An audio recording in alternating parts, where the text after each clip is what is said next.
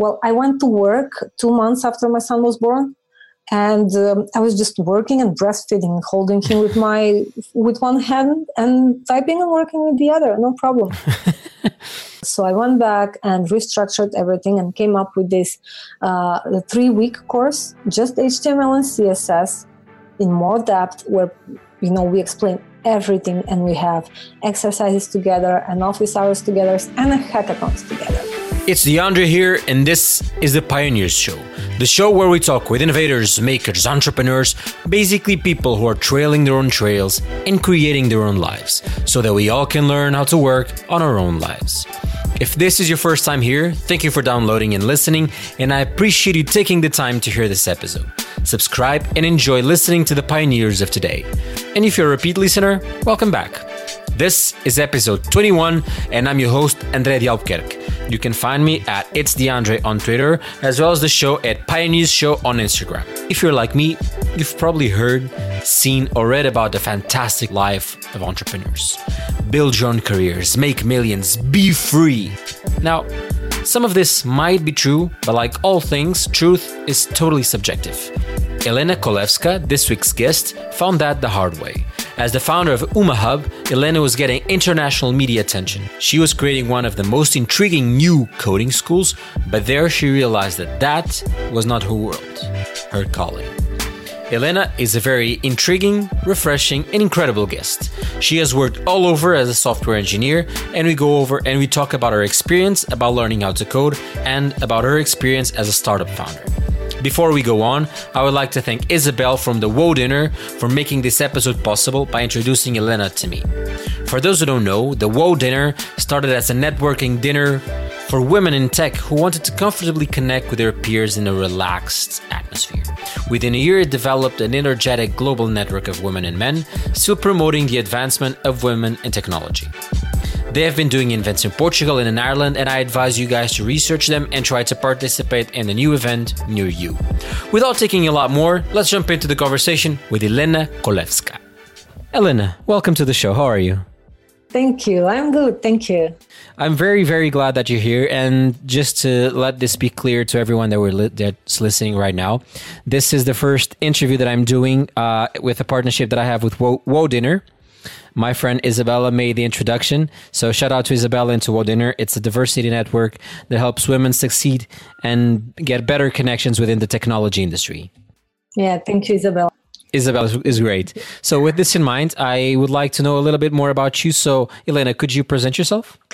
Yes, of course. I have many different aspects. I don't know which one your audience is going to find most interesting. Let's start with the probably most common, dullest one, but in my opinion, the most challenging role I have in my life. I'm a mom. I usually don't mention that first. I mention it last, but let's just take it, off the table for now. I'm a software engineer. I actually graduated in electronics and telecommunications engineering, but then straight out of university, I continued with programming, because I realized I had probably made a little mistake in choosing the correct university, because I started programming. I started teaching myself programming when I was 16, and I had always loved it and enjoyed it. So straight out of university, I went to programming mostly because I thought that it gave me much bigger liberty of choosing a job, a team, life, and just giving a better quality of life. Because as a programmer, you just need your brain and your computer and you're set. Mm-hmm. As a telecommunications engineer, you always depend on probably a big monopoly, a huge inert company with sometimes difficult structures, hierarchies, not moving fast enough. And then it would take dozens of years until you can get to a more interesting position where you actually get to be creative with your engineering skills, as opposed to following someone else's plans and architecture. So that's why I think that is the biggest reason I went straight into programming. after university. Very cool. So before we tackle that, your history, I would just like to ask you. So a lot of people say that technology and more specifically programming, but technology as a whole is a very man-dominated industry. Usually men are more attracted to this thing, while women as a general position are not as interested or inclined to do this thing. So why do you think that nowadays, with such, I won't say pressure, but with such stories about the diversity, why do you think it's such importance to have diversity in the workplace? Okay, I think this is a two-part question. Yes, it is still male-dominated industry. Of course, that's a fact. We have, I don't know what's the average, but I think in the Eastern world, 30 or maybe a little bit higher percentage of women. The Western world is less, maybe around 20, 25, depends on which area. Mm-hmm. Now, why? So, two questions. Mm-hmm. Why is it that women are not? Why is it that we don't have enough women? And mm-hmm. second, why is it important to have diversity? Well, for the first question, I have been thinking about that a lot and talking to different people. I think it all starts in the very early years of a child's development. I think cultural conditioning has a lot to do about it, and mm-hmm. we've done a terrible job biasing our children towards or against this role. And I always, tell people the example of my father, who is also an engineer.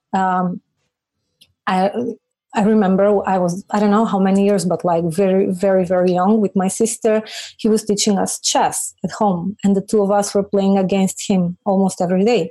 Mm-hmm. Both of us are engineers now. And sometimes he would let us win. Sometimes, I can remember the rare opportunities where the two of us did win against him. It was such an achievement. And the kick I used to get out of it was so big that I always, continued in the, let's say, logical problem-solving field. And in the Eastern Bloc, I think that has been... I think that the division between gender roles, at least at work, so public, mm-hmm. home suite, like private home environment, is a different thing. But at work, public, in the community, we really didn't have that problem of women in tech. There were great women scientists. My mom has been also, she's a working professional her whole life. She's a lawyer. Now she works in ministries, finances, stuff like that. Mm-hmm. She said she's always been in management roles, leadership roles. She never said that she suffered sexism at work. So sexism in the Eastern cultures, Eastern Europe, most socialist, communist cultures, is not really that big of a problem.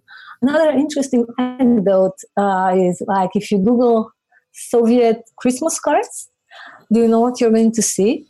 I'm checking it right now. Rockets going to space, like comparison Christmas cards for kids. In the Western is with Santa, right? It's so fantasy. Cool. It's a fantasy. The Soviet kids used to have like Christmas cards with rockets going to the moon. So that's how we were maybe brainwashed.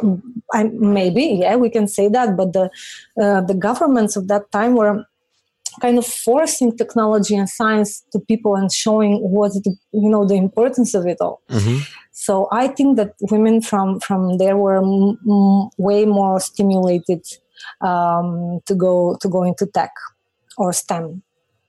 You can see Indian girls. Indian girls are, a subject to be discovered. Indian female programmers. There are so many of them, and it's now it's considered, a status symbol to go into programming because families know that it pays well, and they know that girls can do it as well as boys. Mm-hmm. So, yeah. So I definitely think it is a cultural conditioning. Mm-hmm.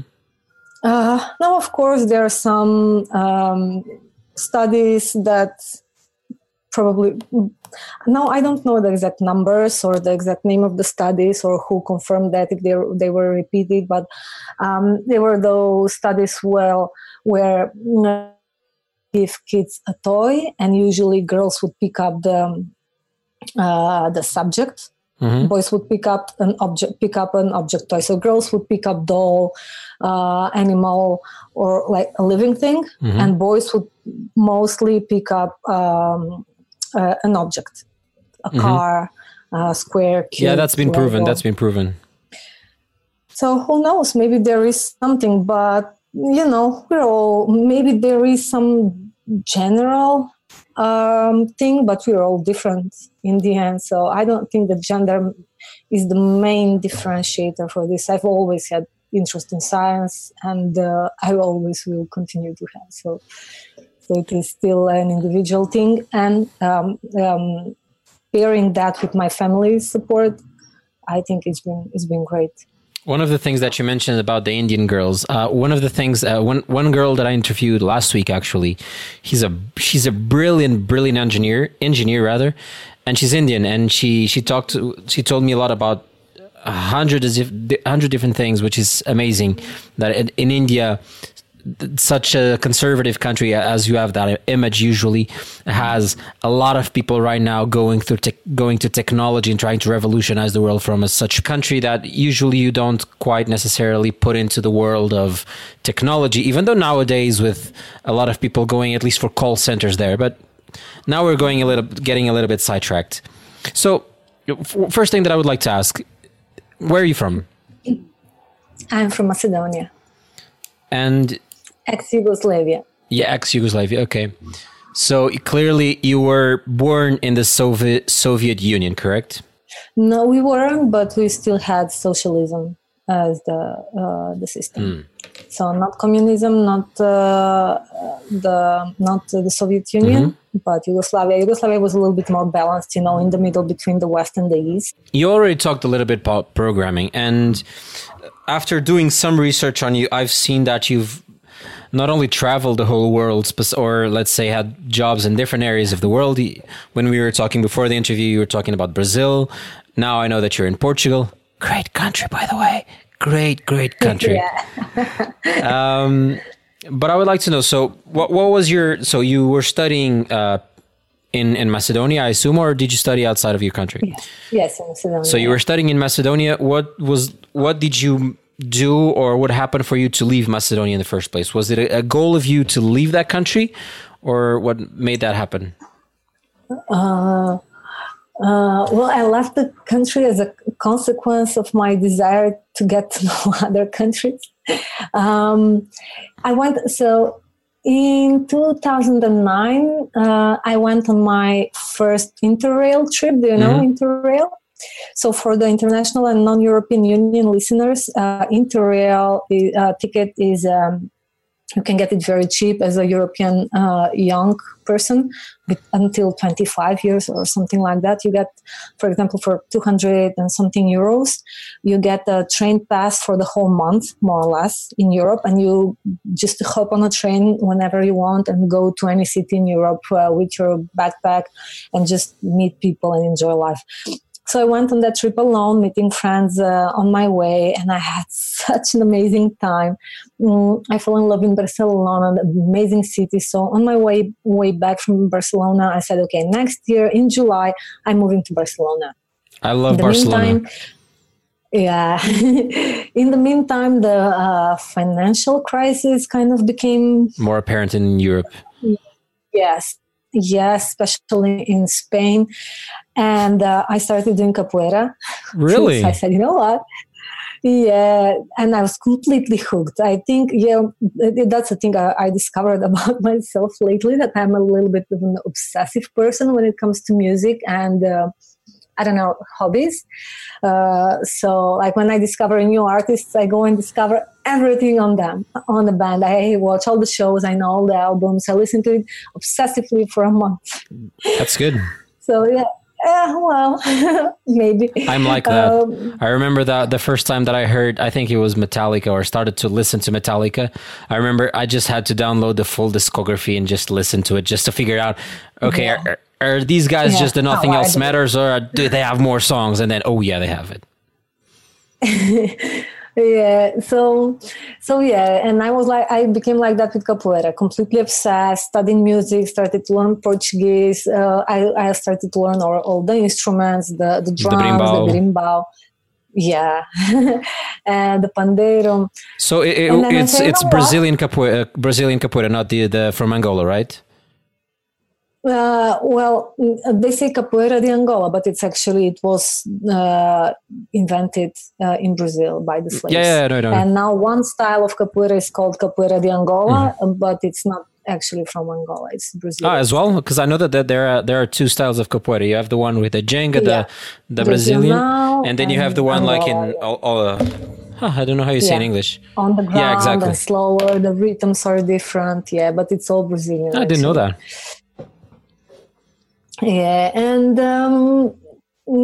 yeah, that was my obsession with capoeira, and especially with drums. I have this thing with drums. I don't know. There is something in me that really vibrates when I hear drums. And I said, I'm going to Brazil. So I told my then boss, okay, in 3 months, May, I'm quitting. I'm going to Brazil. He was like, what?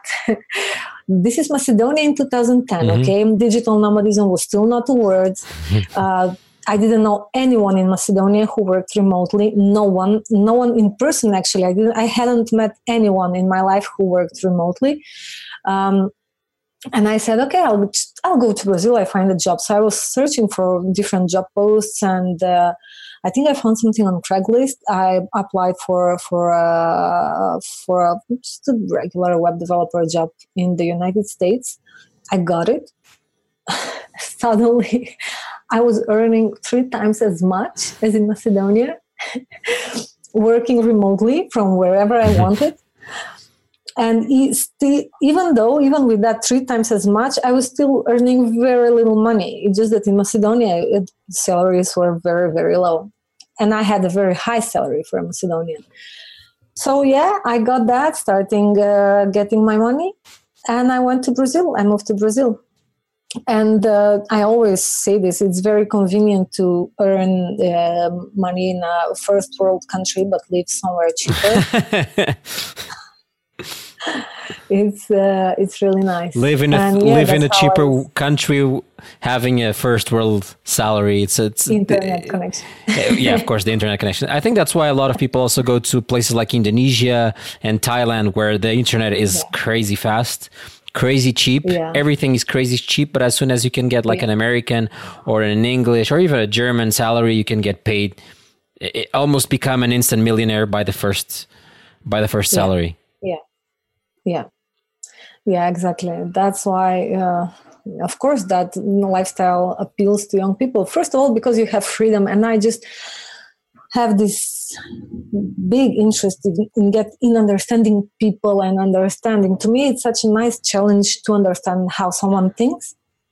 And I find real pleasure in that, understanding how some brains work, and then even more understand how cultures work, how communities work. I find that very intriguing, and I take huge pleasure in learning that. So traveling and becoming richer in experience is a big thing for me. One anecdote as well, but I seem to find a lot of people lately that have done martial arts and are programmers. Do you think there's a relationship somewhere there? Because at least I did jiu-jitsu for a lot of years. I know a lot of people that went to my own father. He's a programmer. He's a developer. He's also some kind of other kind of engineers that he's done a lot of things his whole life, but his whole life was a lot of martial arts as well. Do you think there's something there that just maybe entices more people, or what do you think? I have no idea. I don't think I've ever met someone I really don't know. But you know what? Maybe there is something, because my master, master, capoeira master, always says, super intelligent man, by the way, no formal education, but genius mind.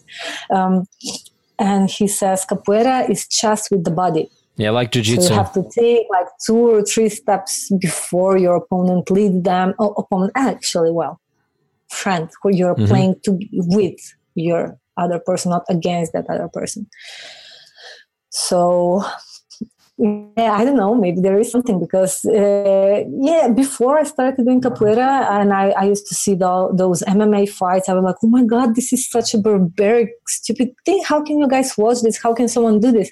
But now I watch sometimes when I go somewhere and there is MMA. I don't have TV, but when I go somewhere and there is MMA on the TV, I actually find it quite interesting. It's interesting to see how people strategize. Now, the goal for that strategizing is not very interesting. Will knock someone down. I like it. I like but it. It's still interesting. I remember when I did Brazilian Jiu-Jitsu back in Lisbon, and I remember that was the first time that I got introduced to the MMA area.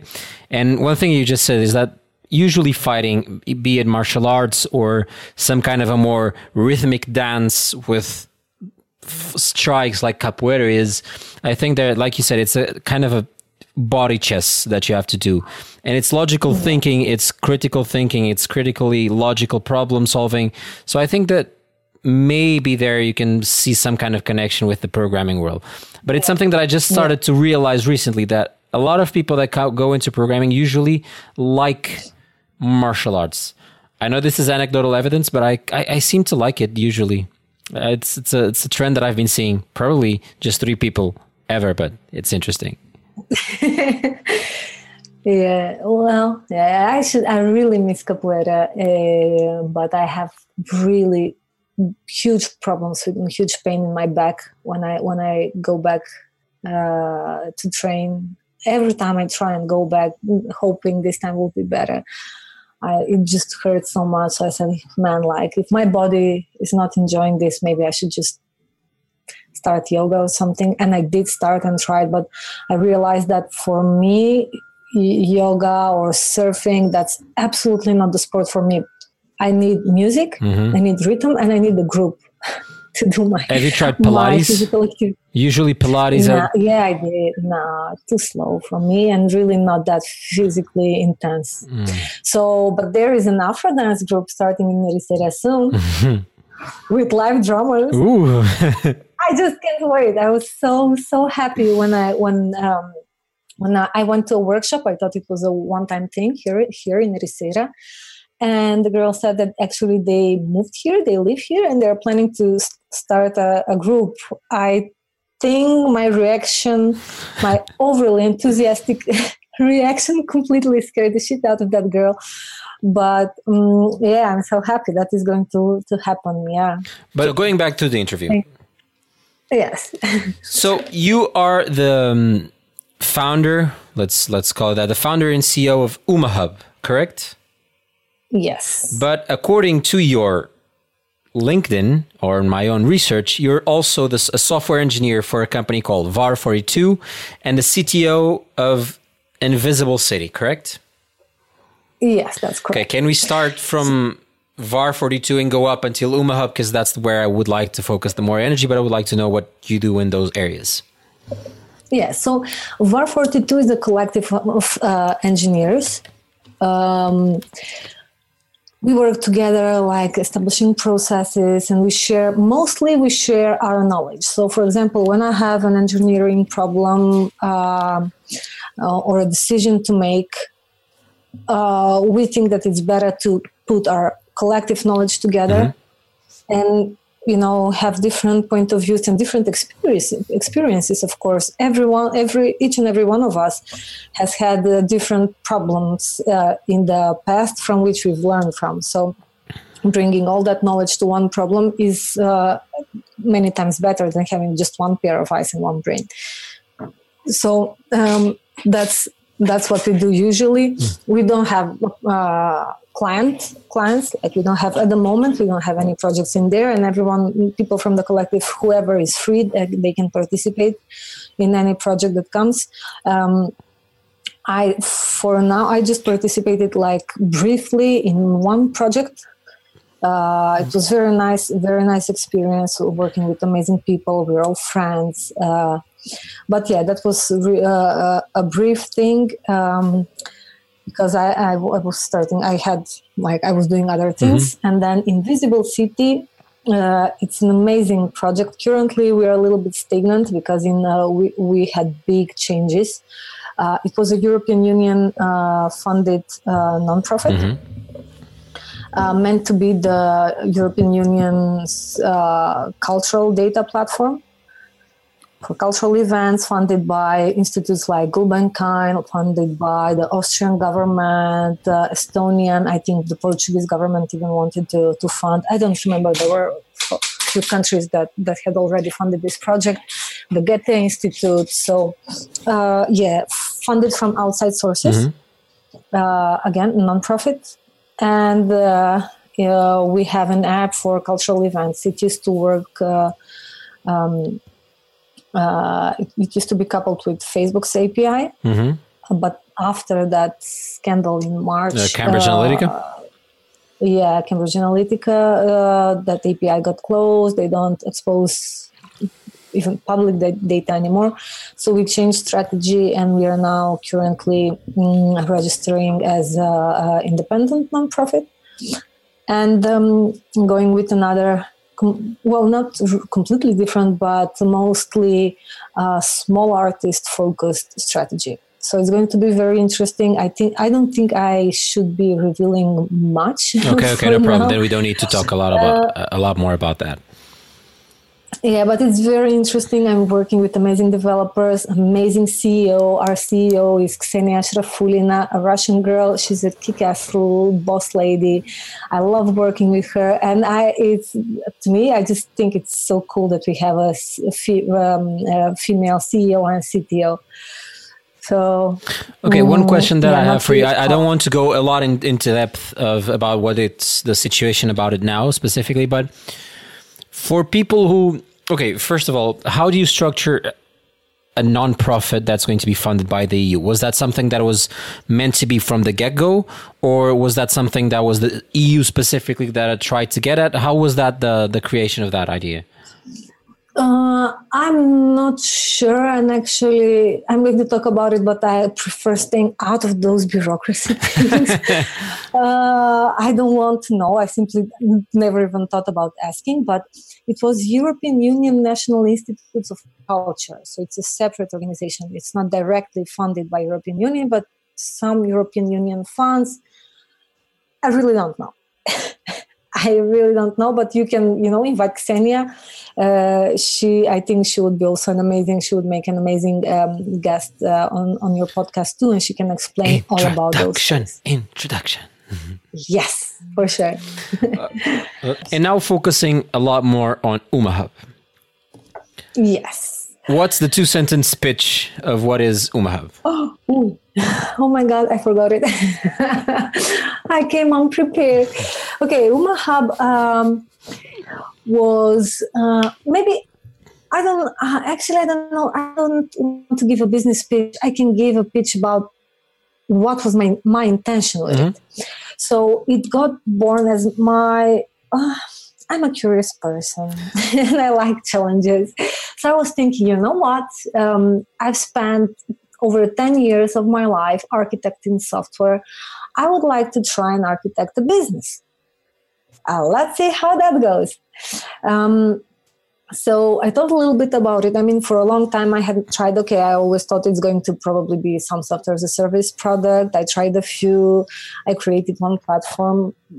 And then I realized it's freaking evil to do that, because it would be it would have enabled big companies to spam people with SMS and calls. So I said no, I'm shutting this down. I don't want probably to do this. Financially speaking, that would be a great idea though. Yeah, I know, but that's not me. I don't want to have that karma on me. And the product is there now. I open sourced it. I put the backend on my GitHub. Well, what's the name of the company or the project? It's not, I think Pulse Pipe, I gave it employee. Oh yeah, I didn't have branding. Nothing. It was just, first I just focused on the technical product using the Twilio API. Yeah. I assume when you said text messaging, I assumed you would be using Twilio. Yeah. Twilio, Plivo. Plivo is cheaper, but they are not as reliable as Twilio.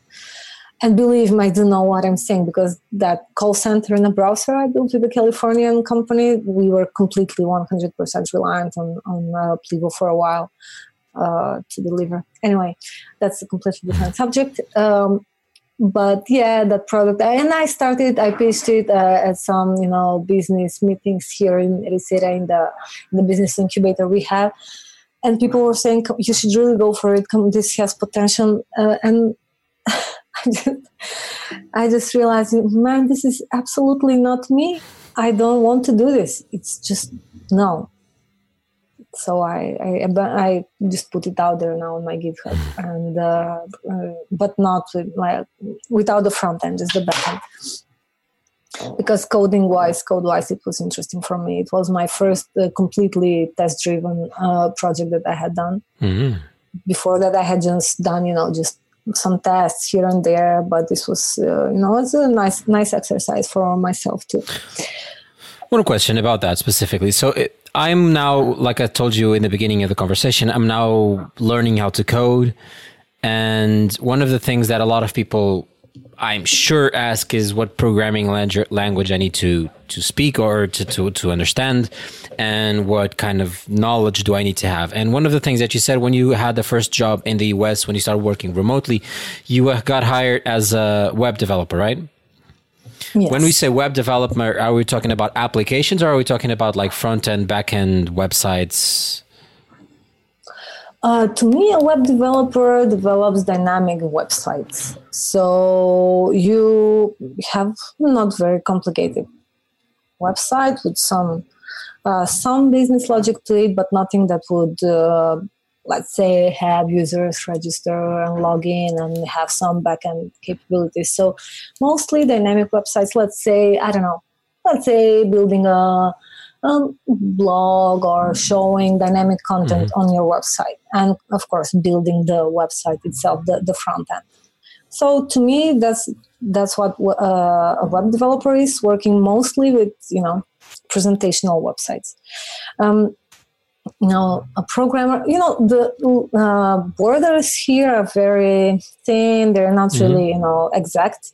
And there is a lot of overlap between categories. But the way I see it, a backend developer is someone who, in my opinion, is someone who works mostly with the server-side logic, let's say the engine of the whole thing.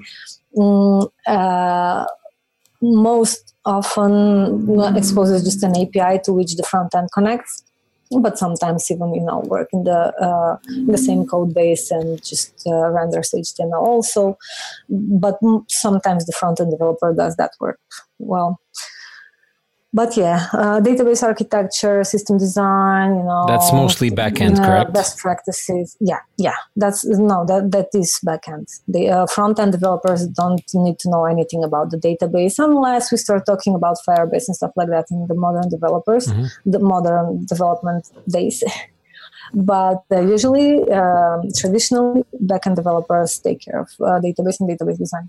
So when we're talking about just in terms of languages, when you're talking about front end, we're talking about HTML, CSS, JavaScript?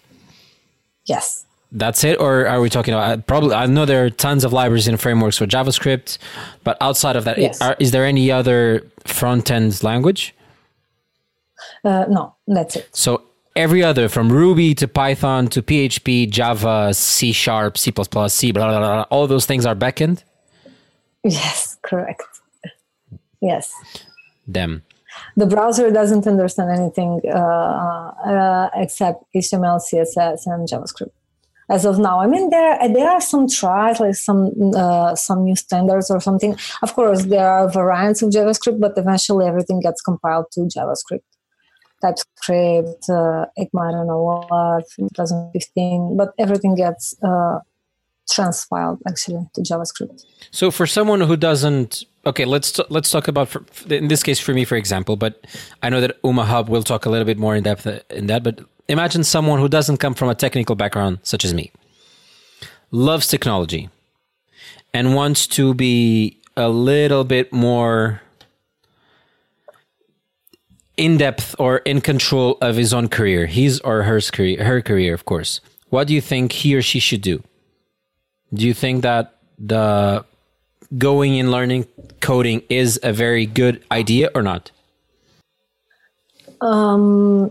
If that's someone who's really interested in technology and really wants to understand how things work, I mean, it always comes up to the person. But to me, yes, programming is one profession where you definitely can be more in charge of your career, because there is a lot of job opportunity.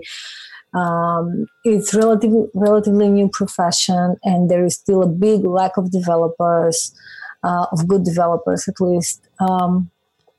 The payment is very decent. The job market, I mean, there is on the rise. Mm-hmm. We continue seeing a growth in job opportunities, programmer job opportunities.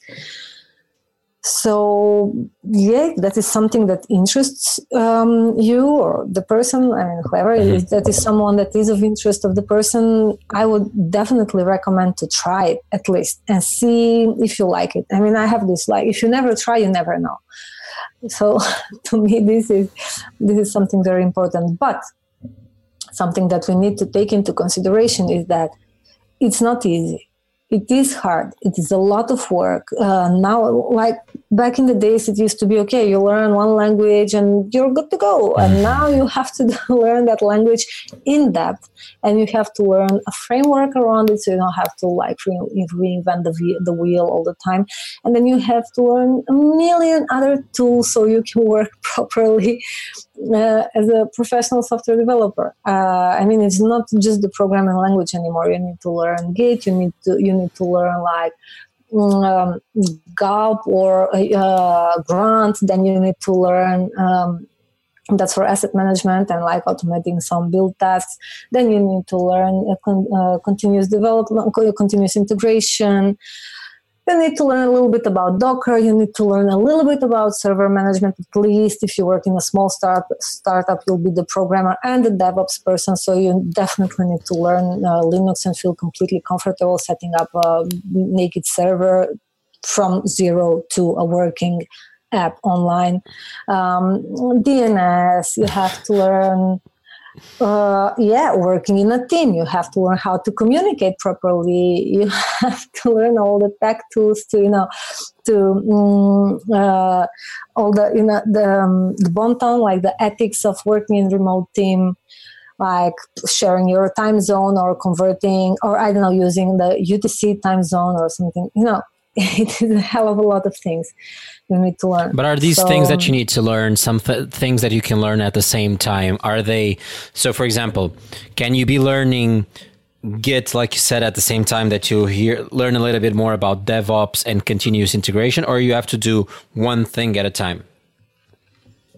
No, you have to actually. Well, I can say with 8 or 90% of certainty that you will most probably have to learn it while you are learning the technology, because otherwise, like, how can you won't be able to put your website on. Of course, you can just do things locally, but then eventually you will have to put that thing online. And how are you going to do it?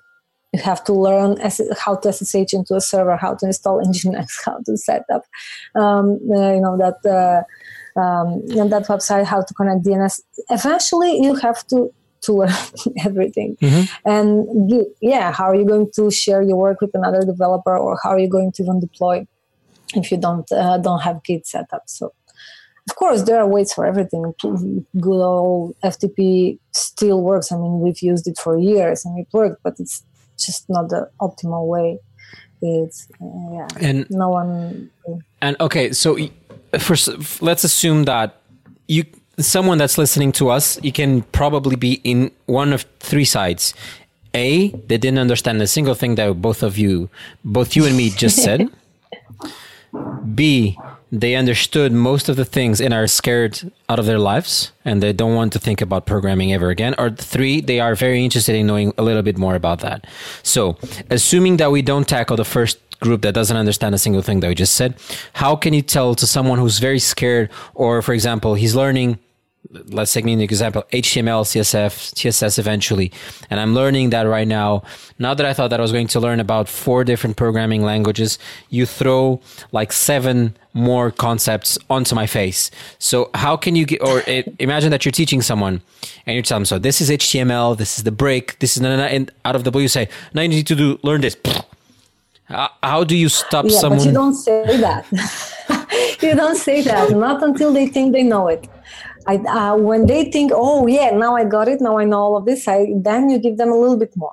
And then when they get that, then you give them a little bit more. And it has to be, when you're teaching, people have to feel that sense of gratification. And that's why HTML is amazing for starters, for people to start getting into coding a little bit, because they write 1 line of code, they see a thing on the screen. Oh my God, this is a button, this is a link, like I see on the web pages every day when I Google things, for example, and they feel very happy and they get inspired to learn more and more and more and more and more. So when you give people, a small project, and they learn that, and then you add 1 more thing in that project, and that adds 1 cool feature to that, they're like, oh, cool, teach us more, because it's cool. Mm-hmm.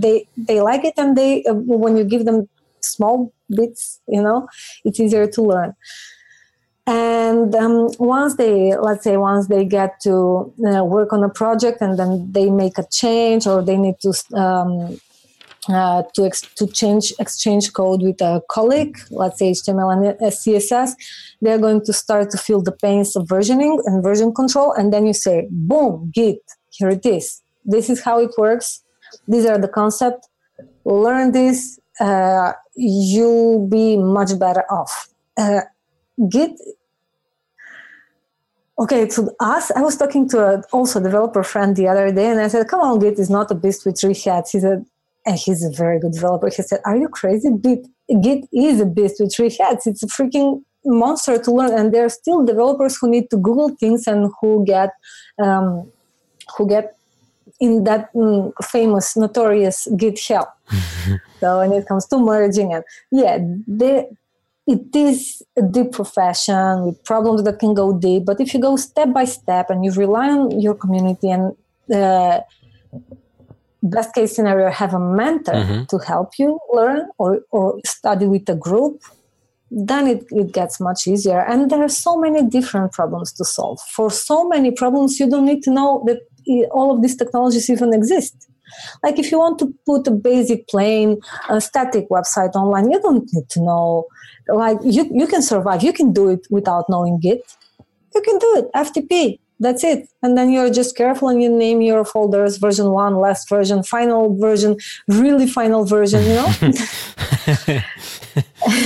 My girlfriend's a designer and she has a lot of those things like part 1, part 2, part 2 real, part 2 for reals now, part 3, part 4. Yeah.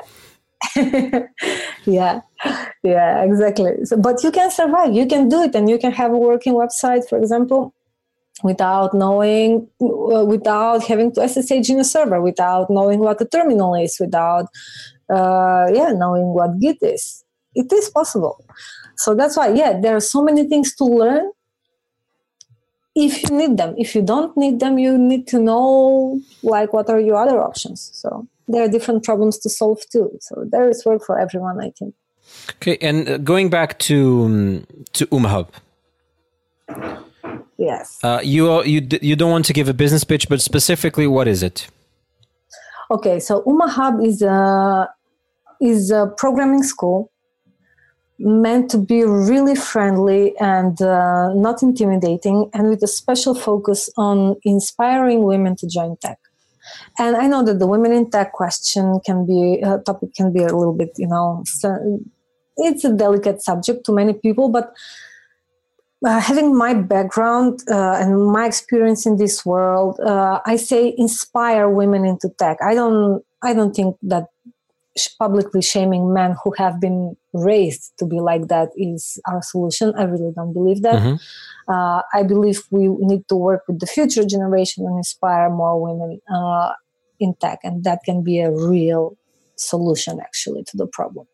Everything else is just, people are, instead of really changing, many of them will just, be scared to say anything. So, but anyway, yeah, that's a delicate subject.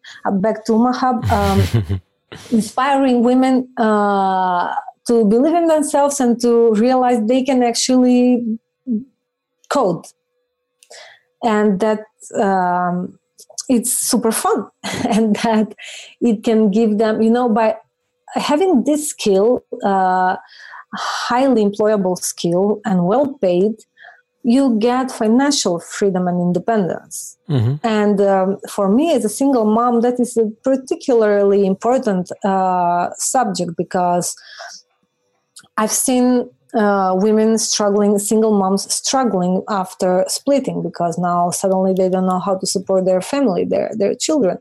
And I don't want to see that so much. I know that we can do so much better. And this is a thing, programming is something that you can do from your own home. I also, always say this to people. Well, I went to work 2 months after my son was born. And I was just working and breastfeeding, holding him with one hand and typing and working with the other, no problem. Well, it's not easy. It's not easy. It's been very, very difficult. When he was a baby, okay, they just sleep and shit and that's it, and eat. That's it, 3 things. But once they start walking, oh my God, that's really, that becomes, and they want your attention. So it's very difficult then to be a stay-at-home working mom, work from home, having your kid around. And now I find that impossible. I only do it when I really don't have any other choice. Okay. But having that possibility of having a baby and not having to quit your job because of it, and having your own money, being independent, and being able to make a decision of leaving a situation that you don't like and just can't stand anymore, being that family situation or maybe a company situation where you have bullying at work, or your boss is terrible, or you just stagnant in a team where you can't learn anymore, you can't go up anymore. So I think it gives people a lot of possibilities. You can choose your own team, you can get better money, you can work from wherever you want. And I just think it's a really nice profession. And that was the intention of Umahab. And is Umahab? I don't remember if you said this, but is Umahab? You said part-time, right? Yes. So first I had this idea of making a normal programming bootcamp on site here in Ericeira, but with a big focus on on distributed teams and working remotely, remote working culture and communication and 360 feedback. So all this, next stage organization practices. But then we got only 2 confirmed signups plus 2 almost confirmed. So I said, okay, financially this would maybe even make sense, but that's not the way I want to do it. I want to reach more people. And if we have such a low number of candidates, that means something.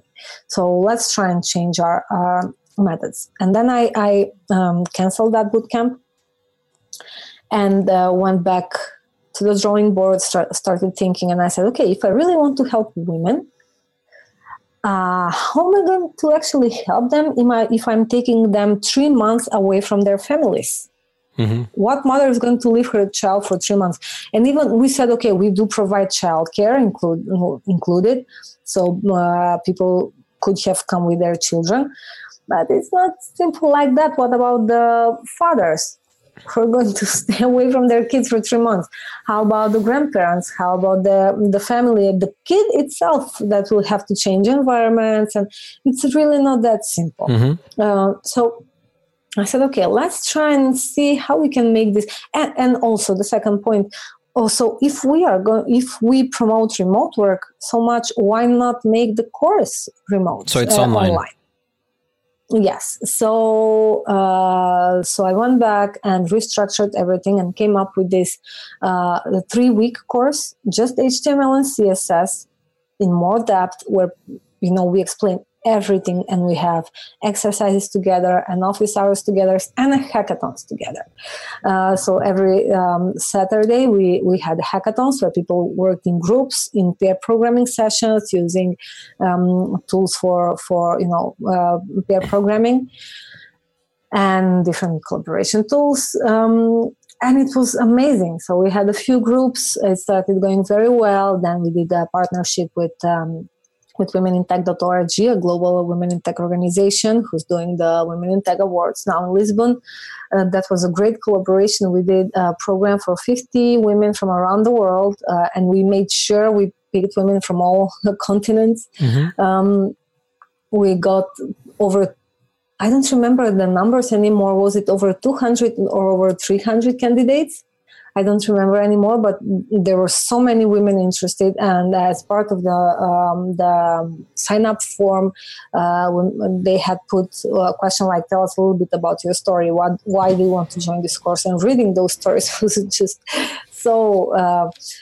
some inspirational, inspiring, but also sometimes frustrating, because I saw so many times people say, I'm stuck in this job. People tell me women are not meant to code. I want to prove my colleagues wrong. I'm a, tester, and the developers think so. They don't respect us. Or I'm a mom and I'm about to have a kid. I don't know what to do. I think that maybe having a job like this, being able to work from home, will improve my life and the life of my kid. And so those stories inspired me even more to invest a little bit in that program. So for 50 women, we also got, I forgot the number, I think 10 or 12 volunteers, volunteer developers from all around the world. Thank you, Twitter, and thank you, my friends on Twitter, for sharing that post. And helping me find the volunteers. It was amazing. So we had, every volunteer had a group of 3 people working with them. So they had office hours, they were their mentors, and some really nice relationships formed in there. The girls, the women were impressed with themselves first. They felt empowered that they can do things now. Just this morning I got a message from one of the students saying that she's now studying Python, and also continued in her exploration. Now, after knowing HTML, she's very much interested in data visualization, and she's continuing that track, and most probably switching to some kind of data analysis job. Interesting. So even though she started just as HTML, CSS, they're not even programming languages, they're markup and styling language. She still got inspired. Maybe that mindset of thinking a little bit how the computer sees things, it empowered her to get going, to start, on the track towards becoming, a programmer. So that was how UmaHub. That is how UmaHub works. But now, after this big group of 50 women, I was working on, preparing the system. I built a system from scratch, like the student platform. I built that from scratch, prepared it for the new course that I was about to launch. I had set a date, but I hadn't launched it. And as I was building it, I realized something. I was so freaking exhausted. I never, ever stopped anymore. I didn't have free time ever. When I stopped for a while, I felt that I'm missing, and everyone else was doing things like, everyone else being like the entrepreneurship world. We were doing things and I was missing out and not following with everything. Mm-hmm.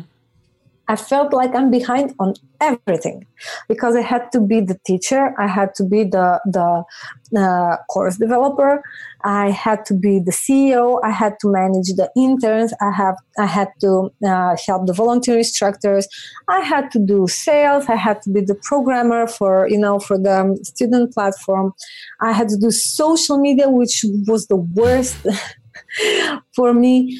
And I said, man, I don't have time for me and my son anymore. my son now only sees me stressed and worried.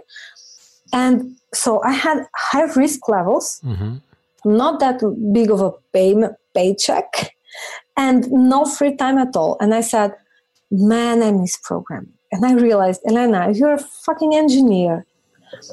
You can continue doing with Umaha, but please, you are postponing the announcing of the new course because you're dreading it. Actually, you don't want to continue doing it. You are just too stressed out and too overworked for that. And then I said, you know what? I'm not going to stress more about this. I'm going to open source everything. Umahub is going to continue. I'm still thinking of developing some new courses together with Lisbon Data Science Academy. They're also a nonprofit, so they need a Python course as a preparation for the Data Science Academy. So they asked me to do that, and we are most probably going to be doing that together. And then the community is there. Now we have already people and people who are really interested in continuing their development. The branding is there. The story is there. The mission is there. So all of this is going to continue, but I realized I don't want to depend on this for money. Mm-hmm. I don't want to make this my main job. I don't want to be an entrepreneur. I don't want to be a CEO. That is just too much for me. My way of thinking is more like linear. I have one job to do, I do it, and I follow it step by step. With entrepreneurship, it's absolutely not like that. You have to think in all possible ways at all times.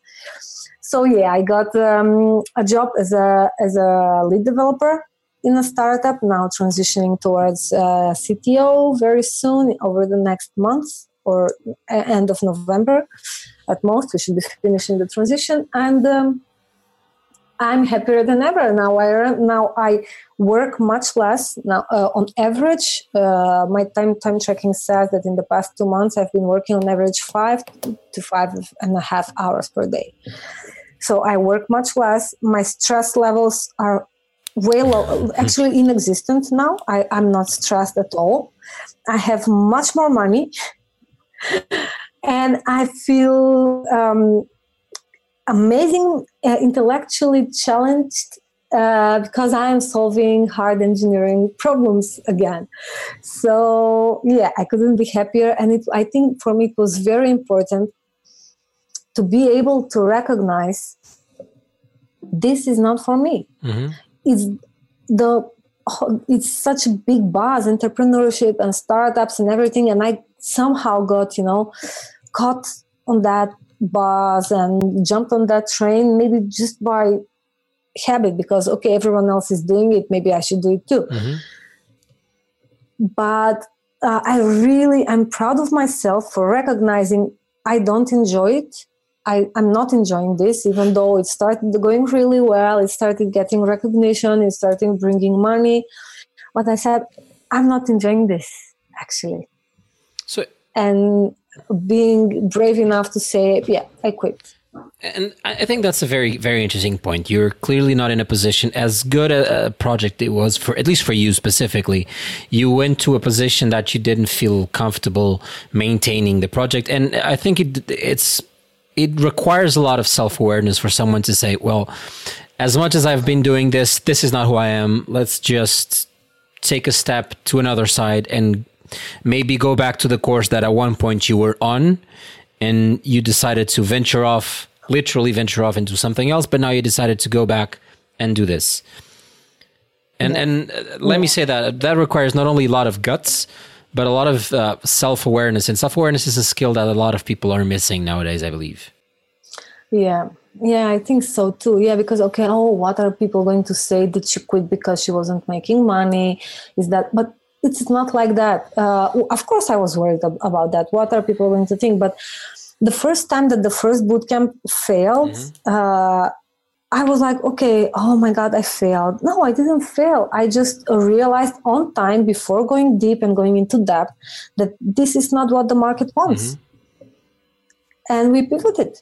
So it was an amazing learning experience. But in the beginning, it was difficult. you take it personally. Am I not good enough? You're starting. You don't have the team that other code bootcamps have. They've been there on the market for years. They have developers. They have like huge teams. They have a lot of money and a lot of experience too. They have tested curriculums. So why would someone choose my bootcamp over theirs? Well, money, yeah, of course. So it should be way cheaper, but then there's limit to everything, right? So that first fail was a fail, but it took me a while to not take it as a failure. And now, I've adopted this thing as there are no errors. I don't see that as a failure. I see that as a learning opportunity. So now to me, everything is learning, and I just don't care. But it was also good when I said, okay, now I'm getting a new job. I'm not launching that next UmaHub course. It was good because, it happened right after they published my name in Forbes list of 100 female entrepreneurs in Europe to follow. And it was like this big thing. Yeah, thank you. Yeah, I think it sounds much fancier than it really is. Yeah, because it's Forbes and stuff. So they asked this lady who's really into women in tech. She has some organization for women in tech, global, very well recognized, to put up a list of 100 women in tech. She came to a Facebook group, Tech Ladies, and she asked, hey, some female founders that female entrepreneurs, tech entrepreneurs can nominate someone. I nominated myself. I nominated Ksenia Ashrafulina, the CEO of Invisible City, and another girl who's working with blockchain, Italian girl. Introduction is very valuable as well there. If you know it, I love blockchain people. Yes, absolutely.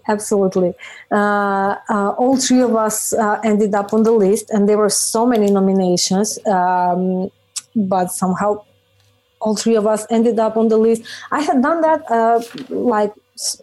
weeks ago, and I had completely forgotten about it. Completely. Is that a recent thing? And that's a few months ago. I don't remember. Yeah, probably. Congratulations, really. Thank you.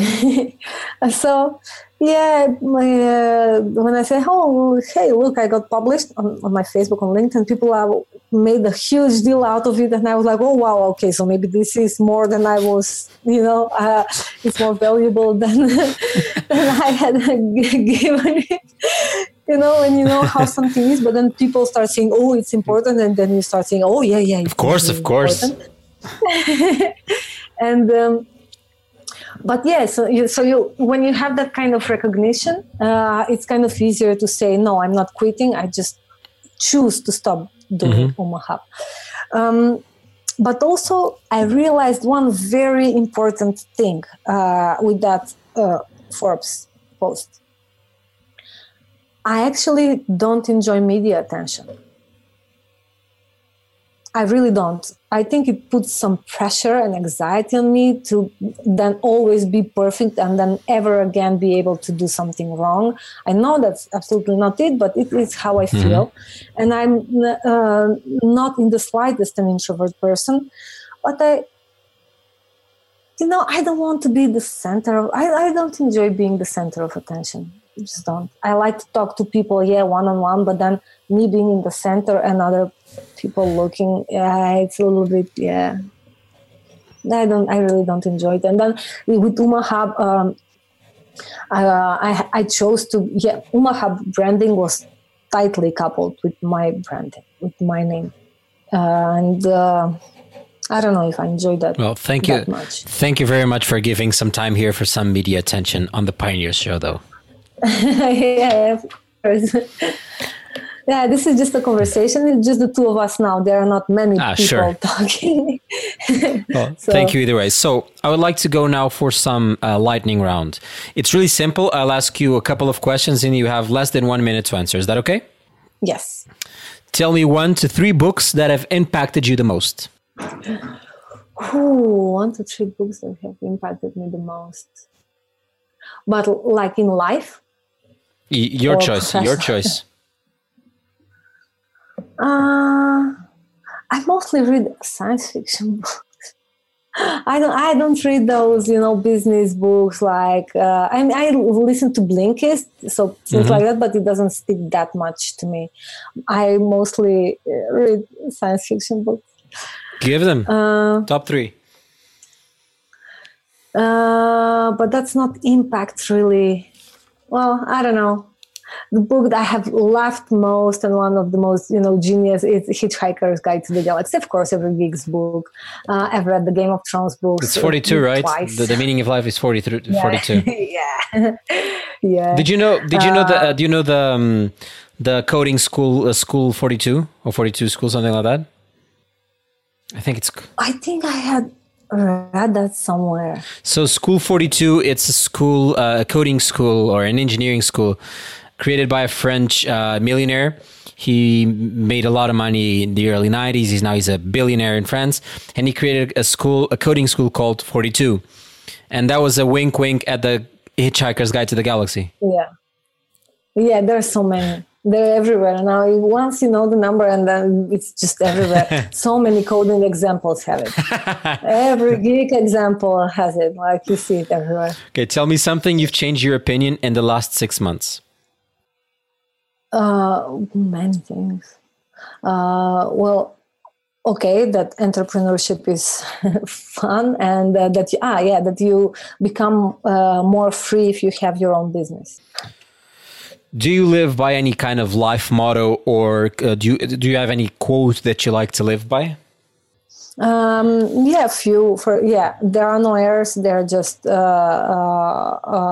learning opportunities. One of them. Everything is it's as it is supposed to be. If it's not the end yet. No, everything is as it is supposed to be. It is supposed to be in the end. If it's not the end yet. Oh, I like it. Yeah, it was John Lennon or something. I learned that quote from my capoeira maestro, actually. Oh, nice. He always says that. And then I saw it somewhere and I thought it was someone else. Yeah. Okay. If I gave you 6 months to prepare for a TEDx talk, but it couldn't be about programming or any kind of business-related opportunities or your life as an entrepreneur, what would it be about? Communication in teams, empathy in tech teams, maybe, or empathy in communication. Okay, interesting. Or in software design. And last question. It can be tech. Last question before we go into the final parts. What would you say to your college self if you had the opportunity to say it today? Kids are so much work. It is so much work. Think well before having them, and at least be prepared. Be more prepared. Last question really now is, what's the one thing that you do outside of work that you feel that impacts your life the most? I go for walks on the beach, and I go for walks in nature very often, every time I can. And I chose to move in a small town, like a fisherman village place, having a great community around. And together with a few of my friends, we started to build up intentionally a community, and now we have a great number of people, amazing brains attracted to this place, and I think we live in paradise. We have peace of mind. We have great friends who we can rely on. We have structured learnings, amazing nature close by, and then just the thing just one thing that actually I don't have to do completely changes my life. I don't have to drive in a big city. I drive in a small villa, and you only realize the value of that once you go out of the big city, because you don't realize the stress you have when you drive back home after work or you go anywhere. you only realize that if you go out of the city, stay in a villa for a while, and then you go back to the city and have to drive there again. You see how stressful that freaking thing is. So yeah, living in a small city with a tight-knit community for me is a life changer, and I would never give up on that just to be, able to work in a better team or work or make much more money.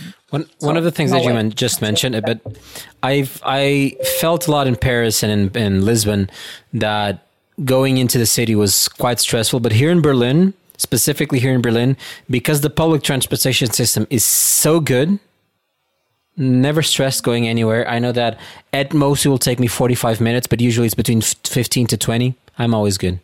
Yeah, that's really, really amazing, actually. Yeah, being able to rely on the public transportation network is really amazing. But also with the kid, and when you have to do groceries and when you take care of family and taking him to school, and if it's 10 minutes walking distance for you, you wouldn't go and take the metro. But if it's 10 minutes walking distance with our 4-year-old, oh my God, look at this flower. Oh, look at this cat. Why, kitty. It's half an hour. Well, I don't think... yeah, it's a different reality, man. I don't know of a better place to end this conversation. So, Elena, where can people find more about you and get in touch with you? Through my website, www.elenakolevska.com, or blog or Twitter, Elena_Kolevska, LinkedIn, whatever. It's just Google. Okay. Elena without an H. Elena without an H and Kolevska. Don't worry, everyone. Yes. Every link will be on the show notes, so don't worry about trying to write this right now. Elena, it was a great pleasure having you here on the Pioneers Show, and I can't wait to know more about Invincible Cities. I would love to get an introduction, and I can't wait to hear more about the startup that you're working at. Thank you very much. Thank you so much. Thank you so much for inviting me. It was a pleasure. Thank you so much for plugging into this episode. I truly, truly hope you loved this conversation as much as I did. Elena was really inspiring, and I did tremendously enjoy talking with her about her experience. Any other information that you might have missed will probably be linked up in the show notes. If you enjoyed this conversation, consider subscribing to make sure that this podcast grows. We can get to more people and help everyone be the pioneers of their lives and careers. If there's any feedback that you might have for me, reach out on social media. A big thank you to Elena for her time and Isabel for arranging this conversation. And to Thibaut Flondlin, aka DJ Rodia, for the music of the Pioneers Show. So talk to you on the next episode. Until then, bye-bye.